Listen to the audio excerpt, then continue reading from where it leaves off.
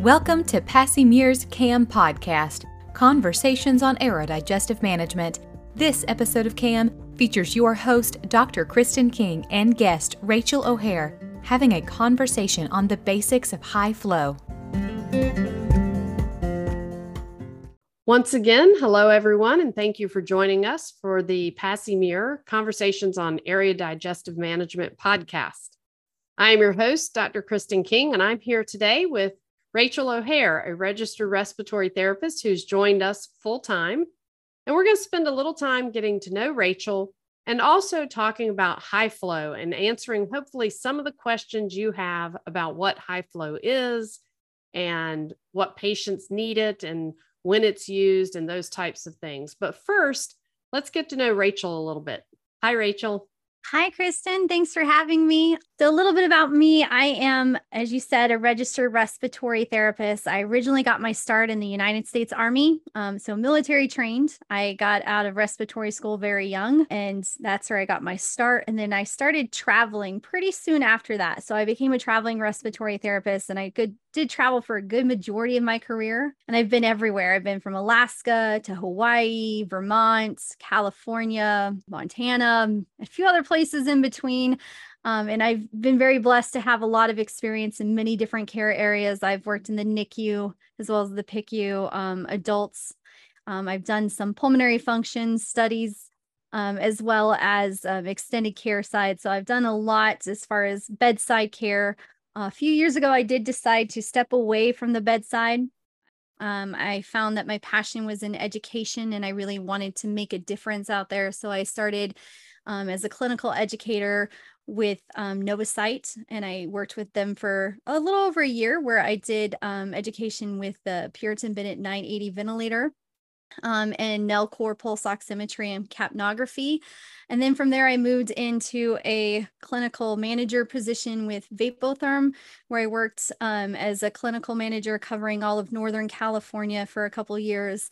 And then this year joined the Passy Muir team. So I'm very excited to be part of this team. And, I'm still learning and getting to know everybody and everything. And it's been a really great experience so far. So thank you again for having me today. Oh, thank you for joining us on both ends, both helping us out as a clinical specialist and joining us on the podcast. You definitely bring a lot of experience to the table. Do you have an area that was your first love over the other areas? Did you prefer, acute care or working more with the PFTs, or did you have anything stand out to you? So initially I would say I'm an adrenaline junkie. So I always like things that get your heart bumping a little bit. So initially it was the emergency department, because you kind of never knew what you were going to get and always had the traumas and things like that. That was my first love. From there, it moved to the NICU, because again, you have a lot of heart-stopping moments where things can go really well or they can go really bad really quickly. So it keeps you on your toes. But most recently, I feel like my heart lies in the pediatric world, just because, kids are so innocent, and to see them struggle and things like that, it's always nice to work with them and work with their families and see them overcome these obstacles and, make it through. So I would say peds for now is where my heart is, but, education is another area that I feel like I've definitely grown into and I really enjoy as well. So I'm always adapting and changing to wherever I'm at and whatever situation I'm in. So. Well, good. Well, I appreciate all your experiences, because that's going to help you, I think, answer some of the questions I have for you today. Okay, I hope so. So my first, we'll start out a little bit easy. Can you just define high flow so we get everybody on the same page? When you hear someone say, I'm using high flow, or tell me about high flow, what is high flow? So high flow is basically when you're having to go above the 15-liter mark of oxygen delivery. So when we are talking about high flow devices, we're usually talking about a high flow nasal cannula, which also can be used to deliver heated humidification for tracheostomy tubes. But high flow itself is basically a device where we're blending air and oxygen so we can get a specific percentage of oxygen delivery to our patients at higher levels of flow than that we can use with a standard flow meter coming from the wall. So usually when we're talking above 15 liters, 15, 20 liters, depending on where you're at for our patients. So traditional oxygen starts with using our low flow devices such as a nasal cannula, and then moving to like a simple oxygen mask or an oxymizer. And then, then we have our non-rebreathers and things like that. And once we're above those, that is when we're in the kind of the high flow range of providing oxygen or flow to our patients. It doesn't always have to be 100% oxygen. So we have that ability to vary how much oxygen we're giving with these devices versus just the 100% that we are giving straight from the wall. So why would that be important? Like being able to vary the oxygen level more? So when you think about delivering oxygen for any patient out there, less is best. That is the rule across the board, is that we want to use the least amount of oxygen to meet the needs of our patients. And so when we're using a standard device out there, we are delivering oxygen from the wall, and that is 100% oxygen. Okay. So even though we have, when we're talking about a nasal cannula, for example, we'll say, oh, they're on 2 liters, so they're getting 28%. It confuses people because yes, they are technically getting the 28%, but what's actually running through that tube is 100% oxygen. And we have to be aware of that. What's causing it to dilute is entrainment of room air from our patients breathing from around that flow. So it dilutes that 100% oxygen. Well, when we get up into the higher flow ranges for our patients, less dilution occurs. So they're getting a higher percentage of oxygens. And in certain disease states, such as COPD and things like that, we don't necessarily want to provide high levels of oxygen, but we may want to help their work of breathing. And that's where the flow comes in. So the flow is used to help with patients who are having some difficulty, breathing and things like that, and not necessarily provide the higher levels of oxygen unless it's necessary. You mentioned COPD, and you may not want to provide as much oxygen. Can you talk a little bit about why a COPD patient may not need or may not get as much oxygen as another patient? Well, with COPD, there is an impairment to gas exchange that occurs over time of, depending on how chronic and severe the illness is.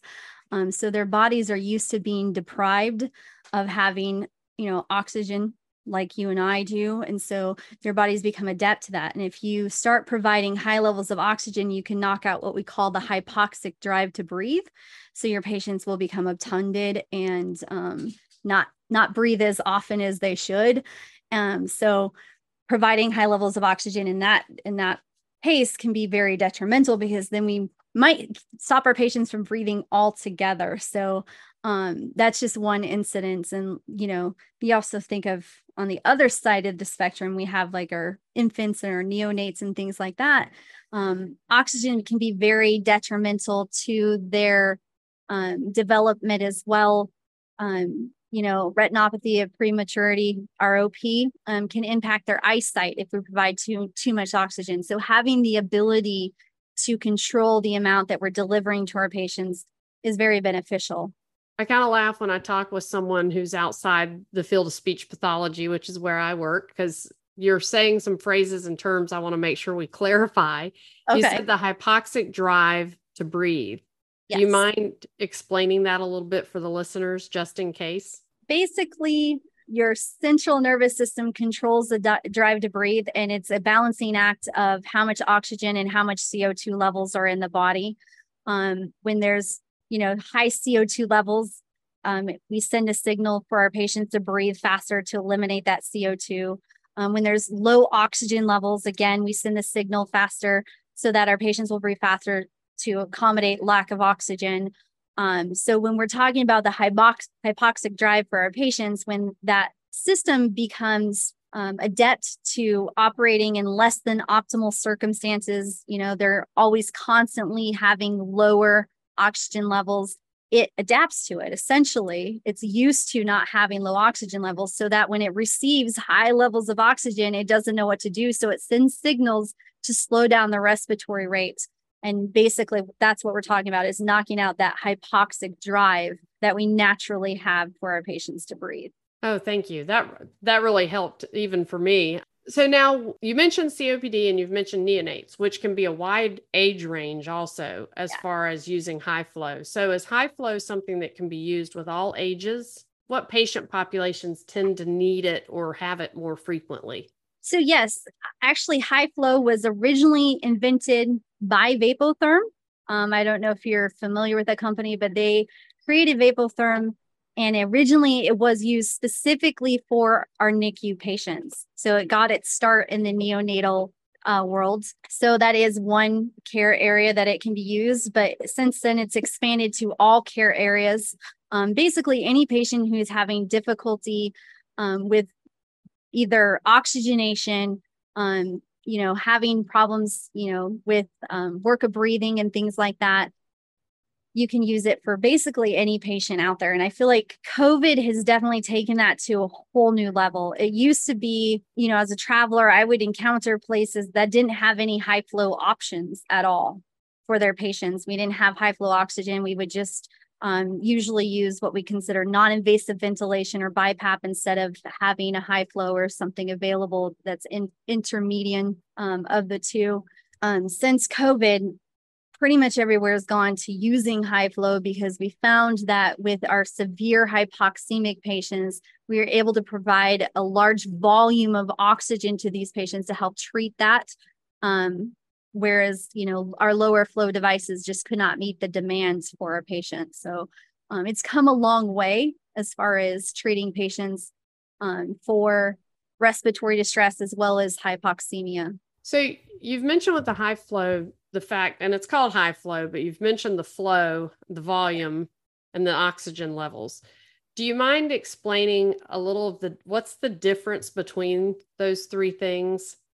So flow, it's one of those things, even respiratory therapists, I feel like have trouble grasping what flow actually is. The flow is actually a volume of air moving through a circuit. And you got to think of it as just that, volume. So when we're talking about our patients and we're talking about high flow, we're talking about the volume of gas that we're delivering to our patients over 1 minute. So there are, two essential settings when you're setting your high flow device. There is the volume of air that you're delivering for your patients, and then there's how much oxygen you're delivering within that volume of air. So the volume and the flow, which is the flow itself, is typically used for our patients' respiratory distress. So if our patients are, working really hard to breathe, or they're having, difficulty, they're tachypnic, this is where we would want to provide larger volumes of air. So that's where that high flow comes from. And then we have on the other end, because we can control how much oxygen we're delivering with that high flow. So our patients, just because they're requiring high volumes of gas, doesn't necessarily mean that they need high levels of oxygen. So sometimes, and we talked about this a little bit with our COPD patients, sometimes we have patients that just need a high volume of gas to be delivered without a lot of oxygen. And so we have the flexibility to do that. Sometimes with COVID, for example, our patients are so severely hypoxemic that they need that high volume at a high percentage of oxygen to treat their hypoxemia. And so that's where it's a very versatile tool, but they are two parameters that we set independently, but they do work hand in hand as well. And it gets confusing, even for our respiratory therapists out there, because if you are on a high level of oxygen and a lower flow rate, you may be able to decrease the level of oxygen you're on just by increasing how much flow you're delivering, because sometimes it's just a matter of adding that additional volume to our patients to meet their demands, so we can wean that oxygen down. So good rule of thumb out there, just, for your guys' FYI, is if you are thinking, flow versus oxygen, always make sure that your patients can maintain their SAT levels on like a 60% level of FiO2 prior to adjusting your flow. You always start with having a high volume of oxygen or high volume of gas being delivered to your patients, and then make sure your patients can maintain their oxygen saturations on that high volume prior to turning down the flow. Okay. So it's oxygenation first. So always wean your FiO2 prior to weaning your flow. And then once they're stable with a lower level of oxygen, then you can back that flow down. Oh, that's good to know. So I've heard about high flow being used when looking at the patient population with tracheostomies. Yes. I've heard about it being used, and it may even be patients who are just intubated. It may not be a tracheostomy when I ask this first question, but I've heard about high flow being used as a means of trying to keep them off the ventilator. Talk about it as kind of an in-between step or how that might work. There's not just tracheostomy, but that is also for non-invasive ventilation, like a non-intubated patient as well. So traditional continuum of care, we start with oxygen, and then we move to non-invasive ventilation, which is usually our BiPAP or our CPAP. And then we would move to mechanical ventilation. Problem with BiPAP and CPAP is you're having to put this mask on our patient's face and strapping it down really, really tight and forcing air in. So a lot of our patients don't tolerate that quite as well. So with the invention and high flow available, we can now have an in-between step that we can take those patients who are having difficulty wearing that mask, and we can put them on a high flow device and still treat their symptoms of distress and their oxygenation needs, and ideally prevent putting them on the ventilator altogether. So it's a nice tool for that.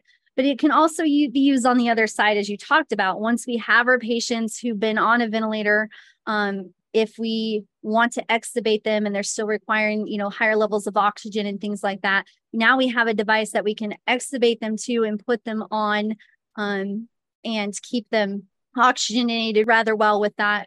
Or if we have a tracheostomized patient, this is a nice tool as well, because when we're providing those high volumes of gas, we have to provide humidification. So we're using this as a warm humidified system for our patients. So it's really great for our tracheostomy patients.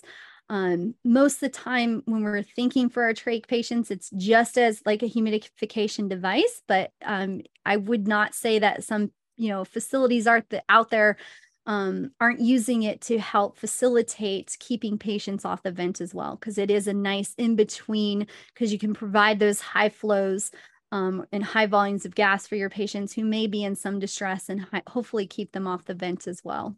Considering that I'm a speech pathologist and Yes. I don't work in the field of respiration and as far as direct patient care, is there any tidbit as a respiratory therapist? Is there any little nugget of information that you would say a speech language pathologist needs to know about high flow that we haven't covered? We may have covered the main points, but I just want to make sure we haven't missed anything. That's a great question. I would say just because your patient is on a high flow device doesn't necessarily mean that they are in respiratory distress. So keep that in mind. It's still an assessment process if you're going in to see your patient, especially if you're looking for valve placement. You definitely want to assess your patient.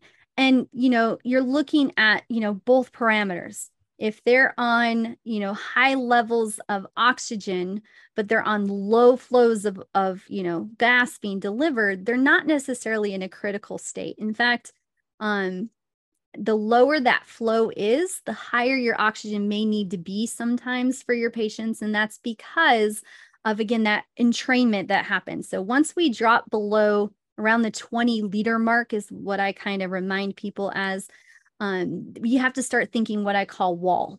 Okay. And this is when we're delivering oxygen straight from the wall using a standard device like a mask for our patients. That is 100% oxygen coming through, but our patient is not receiving 100% oxygen because as they breathe, they're entraining room air, which dilutes that oxygen being delivered to our patients. That same thing applies to our patients when they are on lower flows of gas. So if you have a patient who's say on like 20 liters and 60%, and you're wondering why they're desatting, it's because they're only receiving 60%. They're entraining oxygen, which is diluting that. And so they're getting lower levels of oxygen than the patient who's on the wall. So that's where you would consider increasing that flow maybe a little bit, so your patients can get, a little bit more, so they're not having to entrain some of that room air and things like that. So paying attention to both. Just because they're on high levels of oxygen doesn't mean that they're necessarily sick. And just because they're on higher levels of flow doesn't mean that they're necessarily really sick. They're more of a, it's more complicated than that, I would say. So definitely talk to your respiratory therapist and ask them to kind of give you the full picture of what's going on with that patient. All right, Rachel. Well, thank you for that explanation and adding that nugget. So now what I want to ask you about are high flow, because you've talked about volume and you've talked about the oxygen. So is it the same as providing pressure to the patient? Because, a ventilator, you have pressure support. So Yeah. how do those relate or not relate? Okay, so no, it's not the same as providing pressure. So when we think of a flow of gas, as long as we have an open system, we do not generate pressure. Pressure is only generated when a flow becomes obstructed or there is some kind of resistance to it. And the objective for most high flow devices is not to create pressure, not to seal the airway in any way. So when you're using just straight high flow, there is very minimal pressure associated with that. So especially when we're thinking like our peds and our babies, they always get it. I always would hear this question, oh, I can't go up on the flow, I'm providing too much pressure. And it's the people get that confused, and flow doesn't equal pressure unless we're sealing the airway. So when you're choosing your device or using your device, as long as you're maintaining an open system, so each device may be a little bit different. But most of them, like specifically nasal cannula, looks for how much leak there is around the cannula itself. It's not designed to have a specific seal, so making sure that the size of the cannula is appropriate for your patients. For your tracheostomy patients, when you're using it for that purpose, again, making sure that they have an exhalation port and that air can escape around that tube. That ensures that there's no pressure. So again, it's not the same thing. Higher flow does not equal pressure unless we're creating some resistance or obstructing that airflow in any way. So Thank you. Yeah. Yeah. No, that's a good point, that flow and pressure are not the same thing. Yeah. A lot of times, even our respiratory therapists and, doctors and things like that, I heard it all the time in the NICU. Oh, we can't do it. And it's like, no, we're not doing pressure here as long as we're maintaining an open system. So that's making sure the sizing and things are appropriate. Okay. Well, you mentioned like the nasal cannula. Do you mind doing a quick review of the different ways high flow can be provided? Because I know you can do, nasal cannula. What are the other options? So primarily, when we're talking heated high flow nasal cannula, there is a cannula. Different companies make different types of cannulas. There's flexible, inflexible, all those things. So paying attention to that. And then there is using it via a trach mask is another way. So, or trach collar, that's what I like to call it. That's another way to provide it. There's also, you can do, though I caution this a little bit because you have to make sure that it's an open system. You can do T-piece, but you have to ensure an exhalation port so that they have an escape of air. Otherwise, if not, then we have that occlusion and we're providing pressure, and that's not our goal, because when we do that, we don't really have a way of measuring how much pressure. So ensuring that there's an exhalation side for our T-piece for our patients. But those are the primary ways: nasal cannula, trach mask or trach collar, and a T-piece for our patients. Okay, thank you. Yeah. And I appreciate your time joining me and talking about high flow. I have a feeling you and I will talk again on the podcast at some point. For sure. Because there's a lot of topics and I want to do some things about pediatrics. We're going to have a pediatric focus a little later in the year. I do want to share that you provide currently a lot of education, that you're teaching various courses on ventilator application of the Passy-Muir valve, both with adults and with pediatrics. You've got a ventilator application for the non-respiratory therapist that approaches it from a little bit different perspective, but people could check out some of the education that you're providing live. You've got those offered live so that people can tune in whenever fits their schedule. And so those are available basically Monday through Friday at various times, but at the PassiMIR.com/remote-live-in-services, they can pull up a schedule and see when you're teaching those, at least for now. I have a feeling we'll be adding more topics as we go along. But I really appreciate you joining in on the podcast and talking about high flow. That is a big kind of hot topic area in speech pathology, and for various reasons. And we'll be covering high flow from different perspectives, but I wanted to get this basic foundational knowledge out to people on, what it even is and understanding some of the differences. And I think you did a really nice job with that. So I appreciate it. Well, thank you. And thank you for having me. I appreciate it. You're welcome. Thank you. And do you have any last bit of wisdom that you want to share? I would say always teamwork. If you come in and you see something that you're unfamiliar with, never hesitate to find your respiratory therapist and have that conversation with them.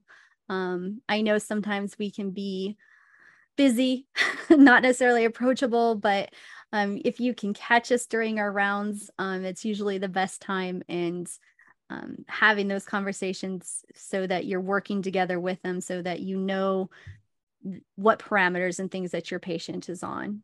That would be my advice. And I think that's a great piece of advice. Teamwork is something that we all need to learn and use. For sure. We all bring a different piece to the puzzle. So thank you again, Rachel. I appreciate your time. Thank you. Thank you for listening to this episode of CAM. We are happy to offer continuing education credit through ASHA for this podcast. To receive credit, please go to www.passimir.com/podcast and click on the continuing education link under this episode. Then you will either create an account or log into your existing education portal account. Complete the quiz and course evaluation for your podcast episode. Your certificate will be available for download once completed.